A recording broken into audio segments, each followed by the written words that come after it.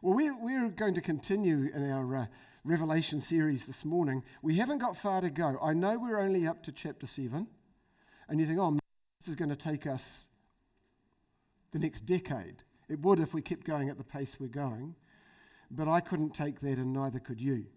So I've decided really that I have done pretty much what I wanted to do in the book of Revelation. So I'm going to condense the rest into about 4 more messages. Is that okay with you? And you think, man, all the juicy stuff's coming. I'm doing that on purpose because that's where your fights come. That's where your arguments come.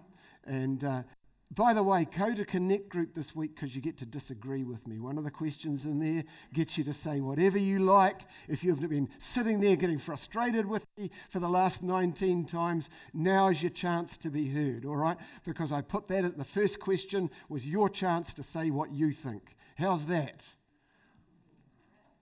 Take it, all right? Now,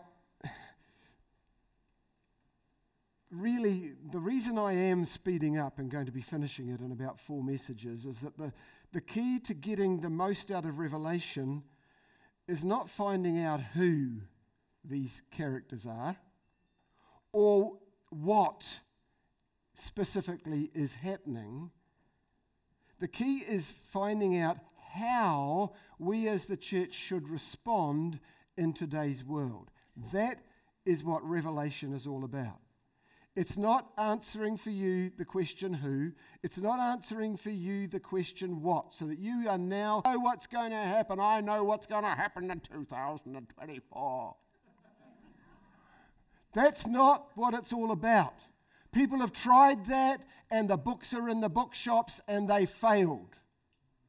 It's not going to work, people, because it's symbolic language, and it's going to muck you up. It's going to muck the people you talk to up.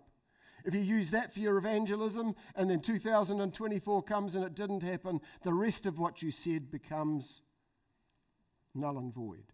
It's not what John and the Lord were attempting to do in the book of Revelation. Revelation is attempting, or it's aiming at training us and preparing us to live in the world we are in now. It was given to a church 2,000 years ago who were going through hell, to help them to get through their hell, not so that they could predict our hell.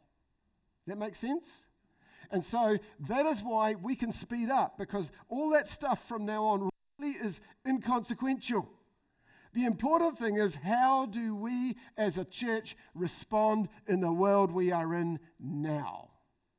So that's where we're going with it. So if I've disappointed you, if I haven't revealed to you who the Antichrist is, and I haven't told you who 666 is, and I haven't told you when the mark of the beast is coming, because it obviously wasn't your credit card because it hasn't come yet. Seriously, we were even scared to get credit cards 50 years ago because it was the mark of the beast. Come on, let's get over that. That's not what Revelation's about. So let's look at what it is about, shall we? Revelation chapter 6, we looked at it last time, launches into the contents of the scroll that was sealed. Remember, we're in the throne room of God, and there's a scroll there, and John's upset because the scroll can't be opened. No one's worthy to open the scroll. No one can break the seals. And the Lamb of God, the Lion of Judah, is seen in the middle of the throne, and he's the one worthy to open the scroll. So the seals are broken in chapter 6, one at a time. Bang, bang, bang, bang, bang. And these things start to happen upon the earth. And what we saw last time is that is really a sequence or a series of events that are happening on this earth for the last 2,000 years. It's not a sequential thing that's going to happen this century and then this one and then this one. These things have been happening. And if you've been awake, you would have seen in the last year, probably most of them have already happened in our lifetime, in our last year. We've had hailstones bigger than you've ever seen them before. Australia had it just the last week. Going through cars, for goodness sake. Hailstones. They'd kill you if they hit you.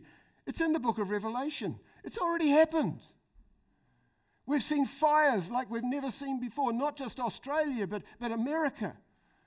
Just huge, horrible stuff. We've seen earthquakes. Locusts just recently. Seriously? It's already happening. It has been happening. Okay? So we need to see it as in a little bit of perspective here. It's not something that's going to happen. These are things that do happen, and of course they increase. Of course they become more and more intense. And I'm not trying to frighten you, it's just the way it's going to be. Because we have mucked up this planet terribly. Sin has mucked up this planet terribly, and we're now beginning to reap what we have sowed. And if you don't believe in global warming, God does. But not running your car is going to do anything about it. It's going to happen. It has already happened. Something needs to happen to clean the mess up, and God is going to do it. Whether it's in our lifetime or not, I don't care. God is going to do it. So Revelation chapter 6 gives us that process. And in Matthew 13, 24 to 30, we read the parable of the weeds and the wheat. And we see that there was wheat sown in the field and there were weeds sown in the field. An enemy came and sowed weeds, and that's what's happened on this planet. God planted us in this planet, and then the enemy came along and planted sin in the midst of us. And from that time on, they've been growing up side by side. And that parable tells, leave them alone. Don't pull out the weeds because you'll muck up the wheat. Let them grow together. When they both come to maturity, we'll sort the whole mess. And that's really what Revelation is pointing to. That together, good and evil grow up. We get better, we should. Dark gets darker, light gets lighter, until they both get to the brightest and the darkest together, and then the end comes. When is that? Who cares? The fact is, we're on this planet, and this is happening. How do we act? How do we respond? Another thing that's important for us to understand is that Revelation is an apocalypse. We talked about this way at the beginning. And as a result, it uses the medium of symbolism, picture language. Apocalypses do that all the time. Daniel is an apocalypse. Ezekiel is an apocalypse. Picture language. Picture language that the people of the day could understand. You get dragons, you get harlots flying through the sky. You get all the stuff that they understand from their mythology and all that sort of stuff. But the picture language is there to describe the battle between light and darkness, good and evil. That's what an apocalypse is all about. It's written to a people who are going through a hard time so that they can understand why they're going through a hard time. And the picture language is there to help them to do that. And a key to a good understanding of all the imagery in Revelation. Now, you mightn't like me now, but I'm going to say it. I didn't always believe this, but I do now.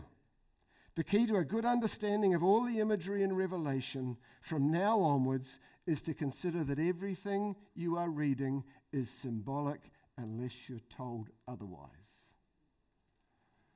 So if you see a harlot flying through the sky, there's not going to come a lady one day with wings or on a pot flying through the sky. It's a picture of something else. If it's talking about a dragon is not necessarily going to appear. It's talking about something else or someone else. So it's picture language. Unless the book tells you it's literal, take it figuratively. Does that make sense? That helps me. As soon as you start literalizing everything in Revelation, you've then got a problem because it contradicts itself as soon as you make it literal.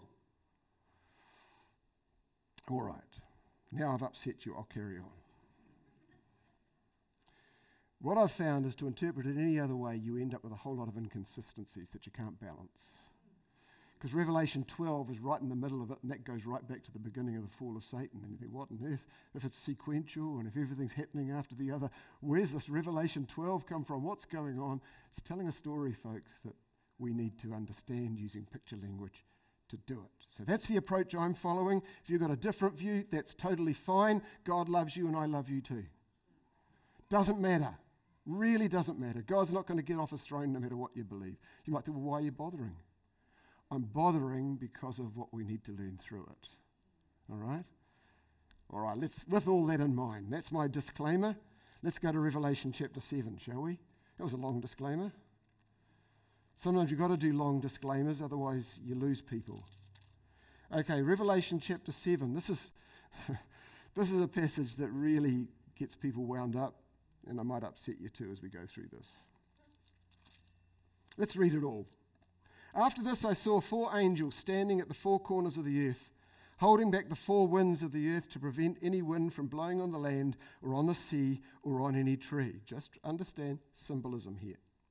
Then I saw another angel coming up from the east, having the seal of the living God. He called out in a loud voice to the 4 angels who had been given power to harm the land and the sea. So this wind is harm. This wind is judgment.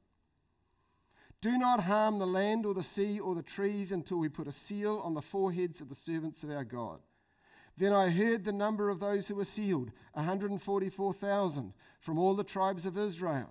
And it goes through them. By the way, there's a tribe missing and there's one mentioned twice.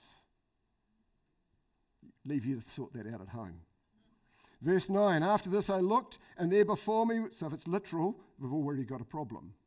Anyway, after this I looked, and there before me was a great multitude that no one could count, from every nation, tribe, people, language, standing before the throne and in front of the Lamb. They were wearing white robes and were holding palm branches in their hands, and they cried out in a loud voice, "Salvation belongs to our God who sits on the throne and to the Lamb." And all the angels were standing around the throne and around the elders and the 4 living creatures. And they fell down on their faces before the throne and worshipped God, saying, Amen. Praise and glory and wisdom and thanks and honor and power and strength be to our God forever and ever. Amen. And then one of the elders asked me, "These in white robes, who are they and where do they come from?" And I said, "Sir, you know." And he said, "These are they who have come out of the great tribulation. They've washed their robes and made them white in the blood of the Lamb. Therefore they are before the throne of God and serve him day and night in his temple. He who sits on the throne will spread his tent over them. Never again will they hunger, never again will they thirst. The sun will not beat upon them, nor any scorching heat. For the Lamb at the center of the throne will be their shepherd.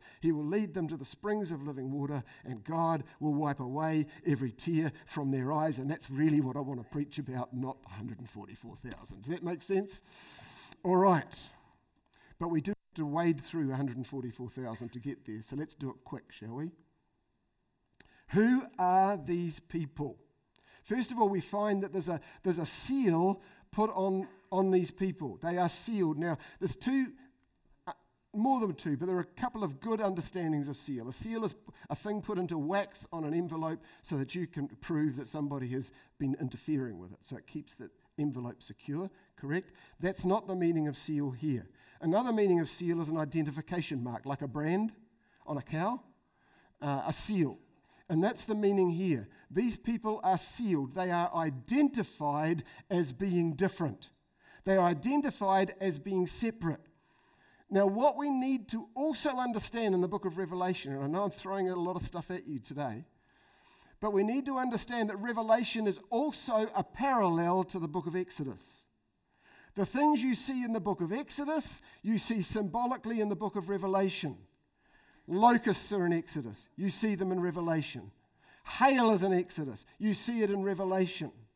The water turned to blood in Exodus. You see it in Revelation.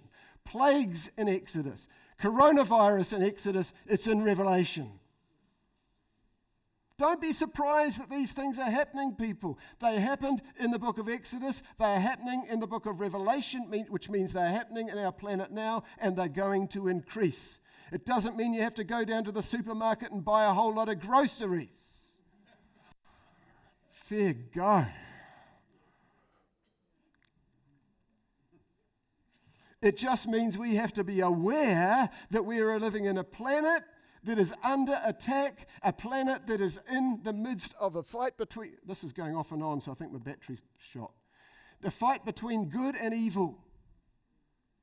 We are in it, and it's going to get stronger and stronger and stronger. But as in the book of Exodus, God marked his people. Remember what he did? He got them to slay the land, and they had to put the blood where? On the doorposts of the house. And if the blood was on the doorposts of the house, what happened over? He passed over that house because the blood was sealing that house. It was identifying them. The blood on the lintel sealed them or identified them as being people who would be protected. And that's what this is all about. There's a group of people on this planet who are going to be protected from the final judgments to come. or are going to be protected in the midst of stuff that happens now. It does not mean you won't get the flu. So the wind is symbolic of purifying judgments that are going to come upon this earth and clean up the mess once and for all. So who are these people? There's two groups of people here, or are there? Huh? There's two groups of people that look like two groups. Who are they? Now the clue here is in the language that's used. In verses 4 to 8, John hears that there are 144,000, 12 from every tribe. And in verse 9 onwards, he actually sees a great multitude. Do you want me to use the handheld?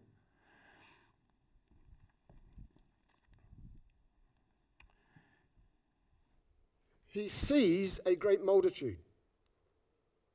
He hears there are 144,000. He sees actually a great multitude. Now, the significance of 144,000 is in the number itself. 144,000 is 12 times 12 times 1,000. In Jewish numerology, that means the completeness of the people of God.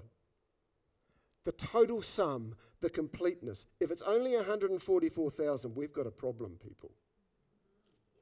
Seriously? The Jehovah's Witnesses worked that out a long time ago. They thought they were the 144,000, but as soon as they became 144 and 1, they had to change their theology.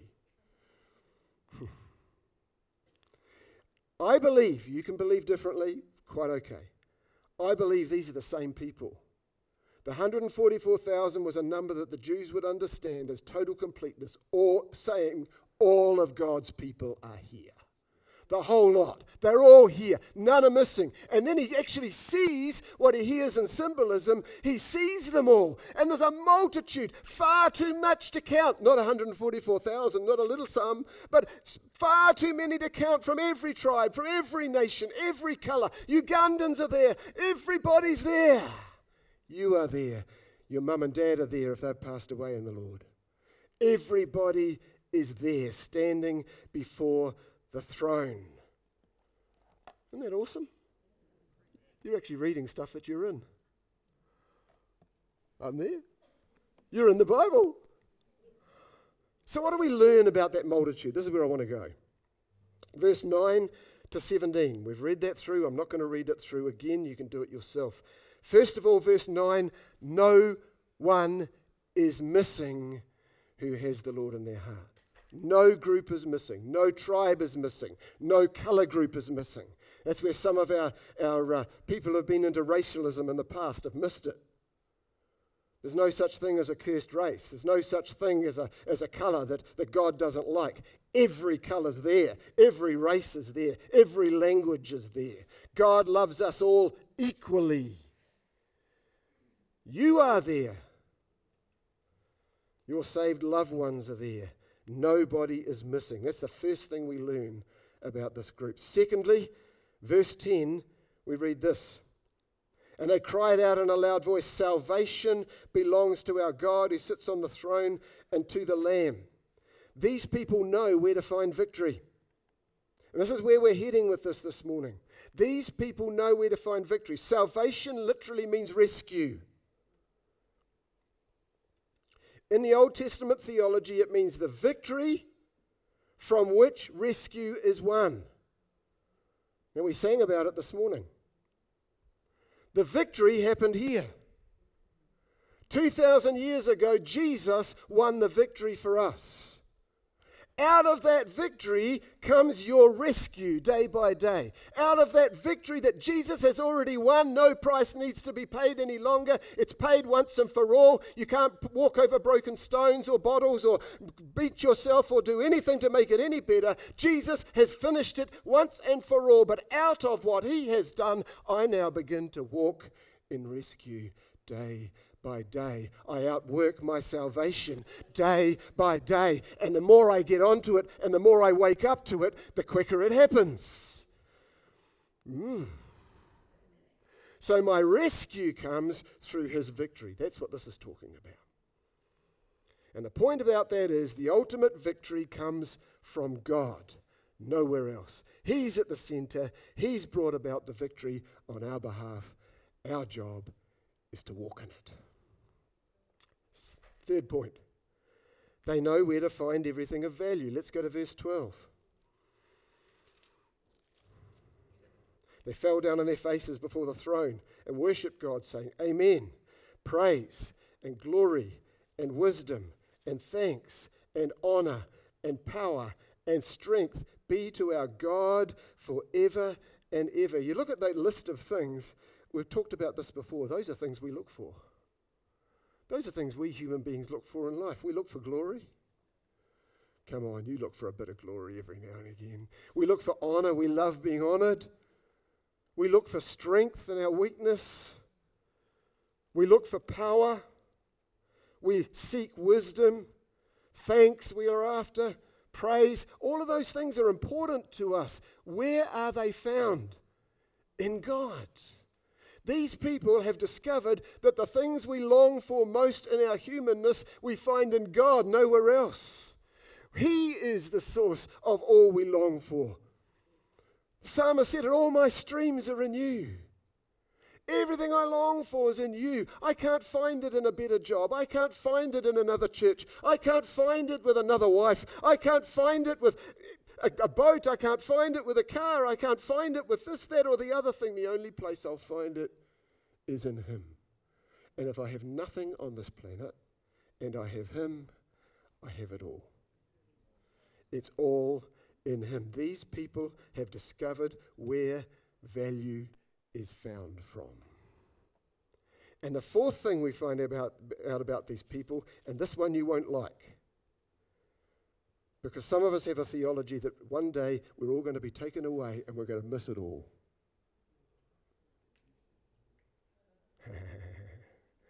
Verse 14, he says, who are they? He says, sir, you know. And he said, these are they who have come out of the great tribulation. They've washed their robes and made them white in the blood of the Lamb. The theology of Revelation matches the whole theology of Scripture all the way through. In Isaiah, we are told we come through the waters and we will not drown. We will come through the flame and it will not kindle upon us. Shadrach, Meshach, and Abednego were thrown into the flame and they discovered the fourth person in the flame. None of those were rescued from, they discovered salvation in and through. That is scriptural. It follows all the way through. Paul went through struggles. Jesus went through struggles. The disciples all went through suffering. The early church went through suffering. The church today, if it's not in the Western world, is going through intense suffering and persecution. Revelation teaches us salvation through, not salvation from. And these people experienced victory in the midst of their suffering. Those who came out of the great tribulation. It refers to the time of suffering on the earth, tribulation. It's not just been happening since the devil's been around. You just ask the Christians in Iraq. Ask the Christians in North Korea. You're going to be more martyred in our generation than any generation previously. Tribulation has been happening all the way through. The early church 2,000 years ago was going through tribulation. They were being martyred for their faith. What they were reading in Revelation was happening in their lifetime. They looked at the Antichrist and they saw Nero. Tribulation. And what we read about, these people come out of the great tribulation. They've discovered victory in the midst of it.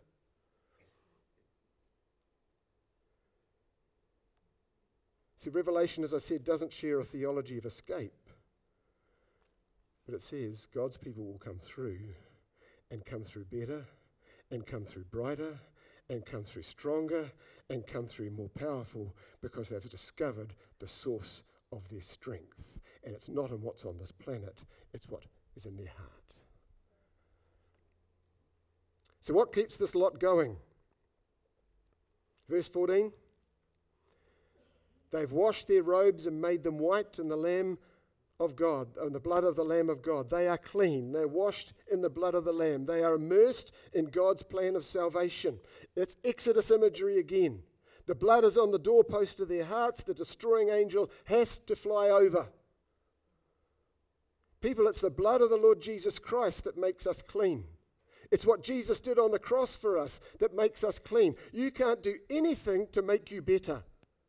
He has done it. He has done the final act. It is what Jesus did for you that cleanses you before God. There's no, you can't improve on that.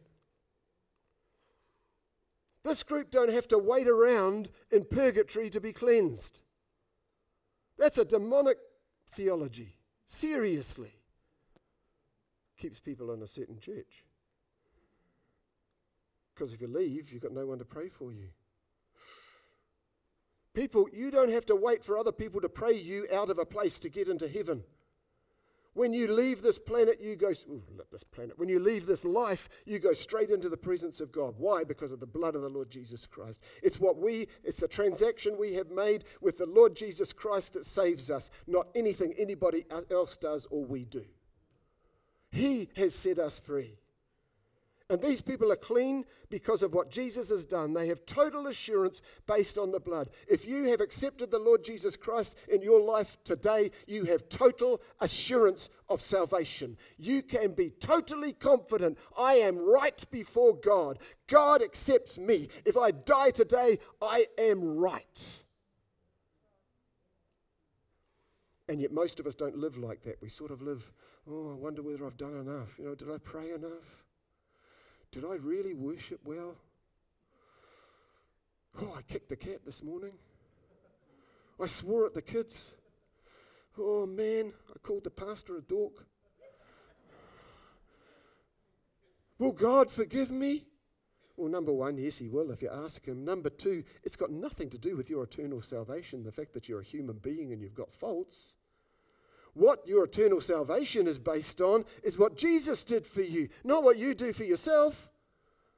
We are saved by the blood of the Lamb. We are cleansed by the blood of the Lamb. We are set free by the blood of the Lamb. And we are whole people by the blood of the Lamb, and we just got to learn to walk in it. And we slip up and we fall a few times, but hey, we get better, don't we? Yeah. All right, so they're clean.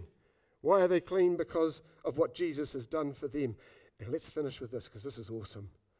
Verses 15 to 17, they're blessed. You mean they're blessed and they've been through hell? Yeah. They've been in the middle of tribulation. What could be worse than tribulation, really? Well, half of you are living in it right now. Some of your lives feel like tribulation, don't they? Come on, they do. You wonder where on earth your escape's going to come from. It feels like you're in a prison. It feels like everybody's against you. We all go through times like that.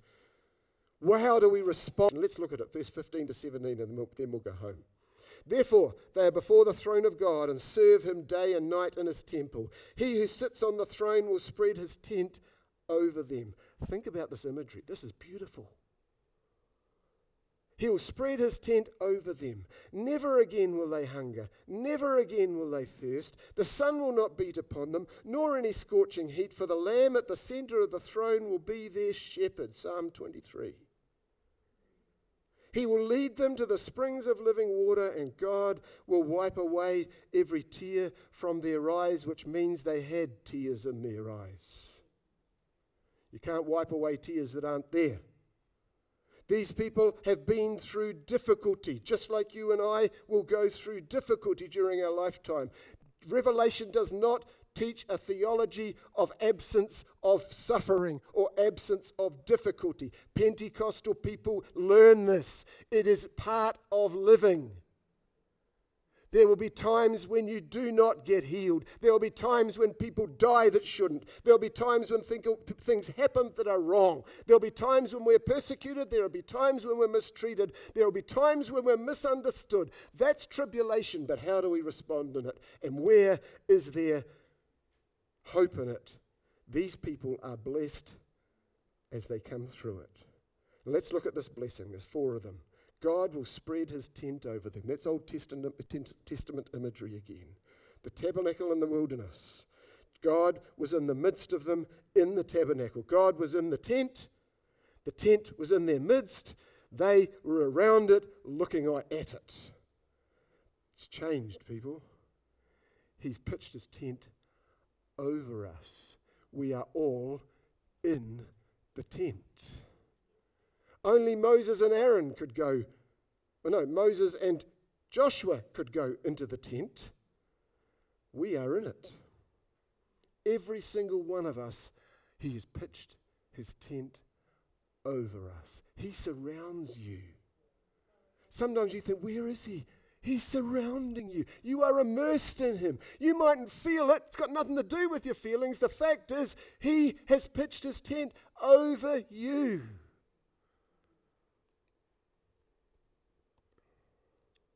Verse 16 and 17, there'll be no more thirst, no more hunger.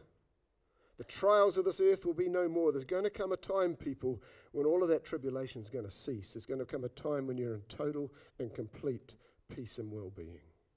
It's coming. That's the hope we all have. That's the hope a person who's suffering with cancer has. They know that this is not great, but at the end of this, praise God, I'm going to be free. That's why we take it when we take a Christian funeral. It's a celebration. It's a victory service. Because they've finally walked into the freedom that they have in Jesus' name. No more tears. No more suffering. It's all over. And I'm not saying you should get off this planet. It's not the point. The point is there is a hope that as we walk through, even if it's a difficult time, God's pitched his tent over us. He has immersed us in his love, and there's going to come a time he'll take us through. Like Shadrach, Meshach, and Abednego, they came out of the fire. They didn't stay in it. In verse 17, the Lamb will be their shepherd, even through the valley of the shadow of death. Your rod and your staff comfort me. He's your shepherd. But where is the Lamb? He's at the center of the throne, and this is the bit we often miss. The Lord is my shepherd when the Lamb is allowed to be at the center of the throne in my life. You've got to make him number one, people. If he's not number one, how can he be your shepherd? If you're off chasing after other shepherds over here, there, and everywhere, how can he be your shepherd? Seriously. He has to be number one. He's at the center of the throne. And these blessings come when God is permitted to rule in our lives. And fourthly, they still went through stuff, but they were blessed in it. And really, that's what Revelation is trying to teach us. People, there is a place of security, and it's not in the stuff you own, and it's not in your life being good for you.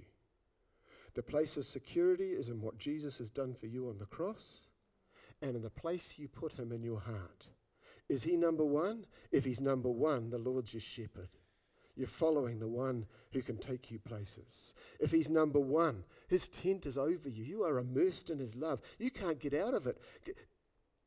David said it, I can't escape from your presence. And there's days I want to. But you're everywhere. Isn't that awesome?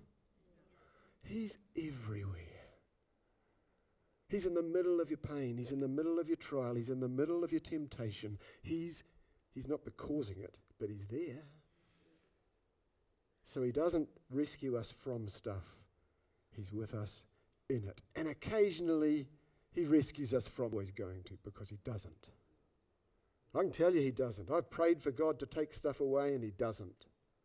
I've prayed for him to do things and he doesn't. And then he's done things I haven't asked him to do.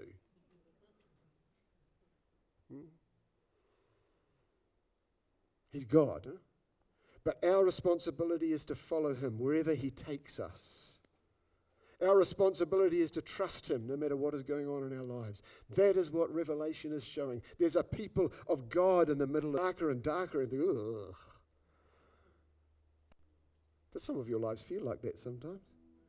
You feel like there's dragons chasing you all over your lifetime. But you know what? In the midst of that, there's a people of God shining. Like 2,000 years ago in that early church, they were shining. They weren't hiding in a little hole, quaking. They were just shining for God. They were standing for God. They were witnessing for God. They were being Christians, even though they couldn't buy and sell anymore.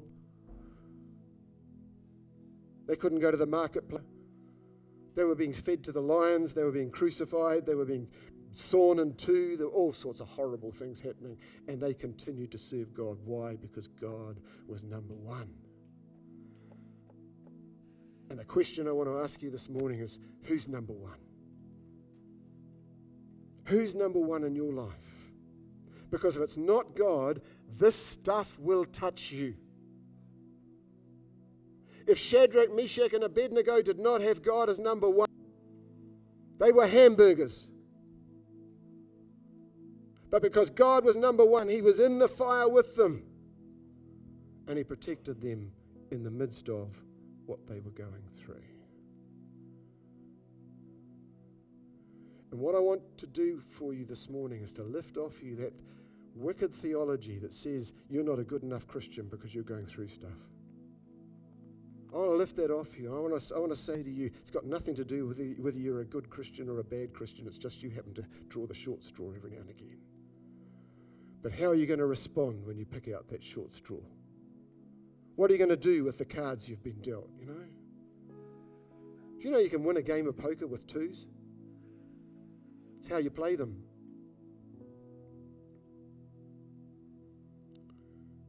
That's not a very spiritual analogy. It's quite a good one. What do you do with the life you've been given? That's what this book is trying to say to us. What do you do? What do I do with the life I've been given?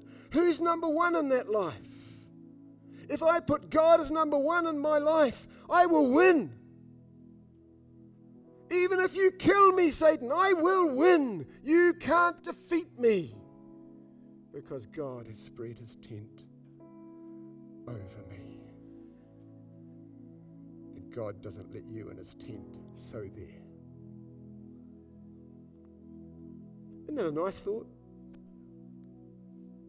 Doesn't mean you can get away with stuff and do whatever you like, because God's got to be number one. But if God's number one in your life, I tell you, devil can't touch you. He can kill you, but he can't touch you.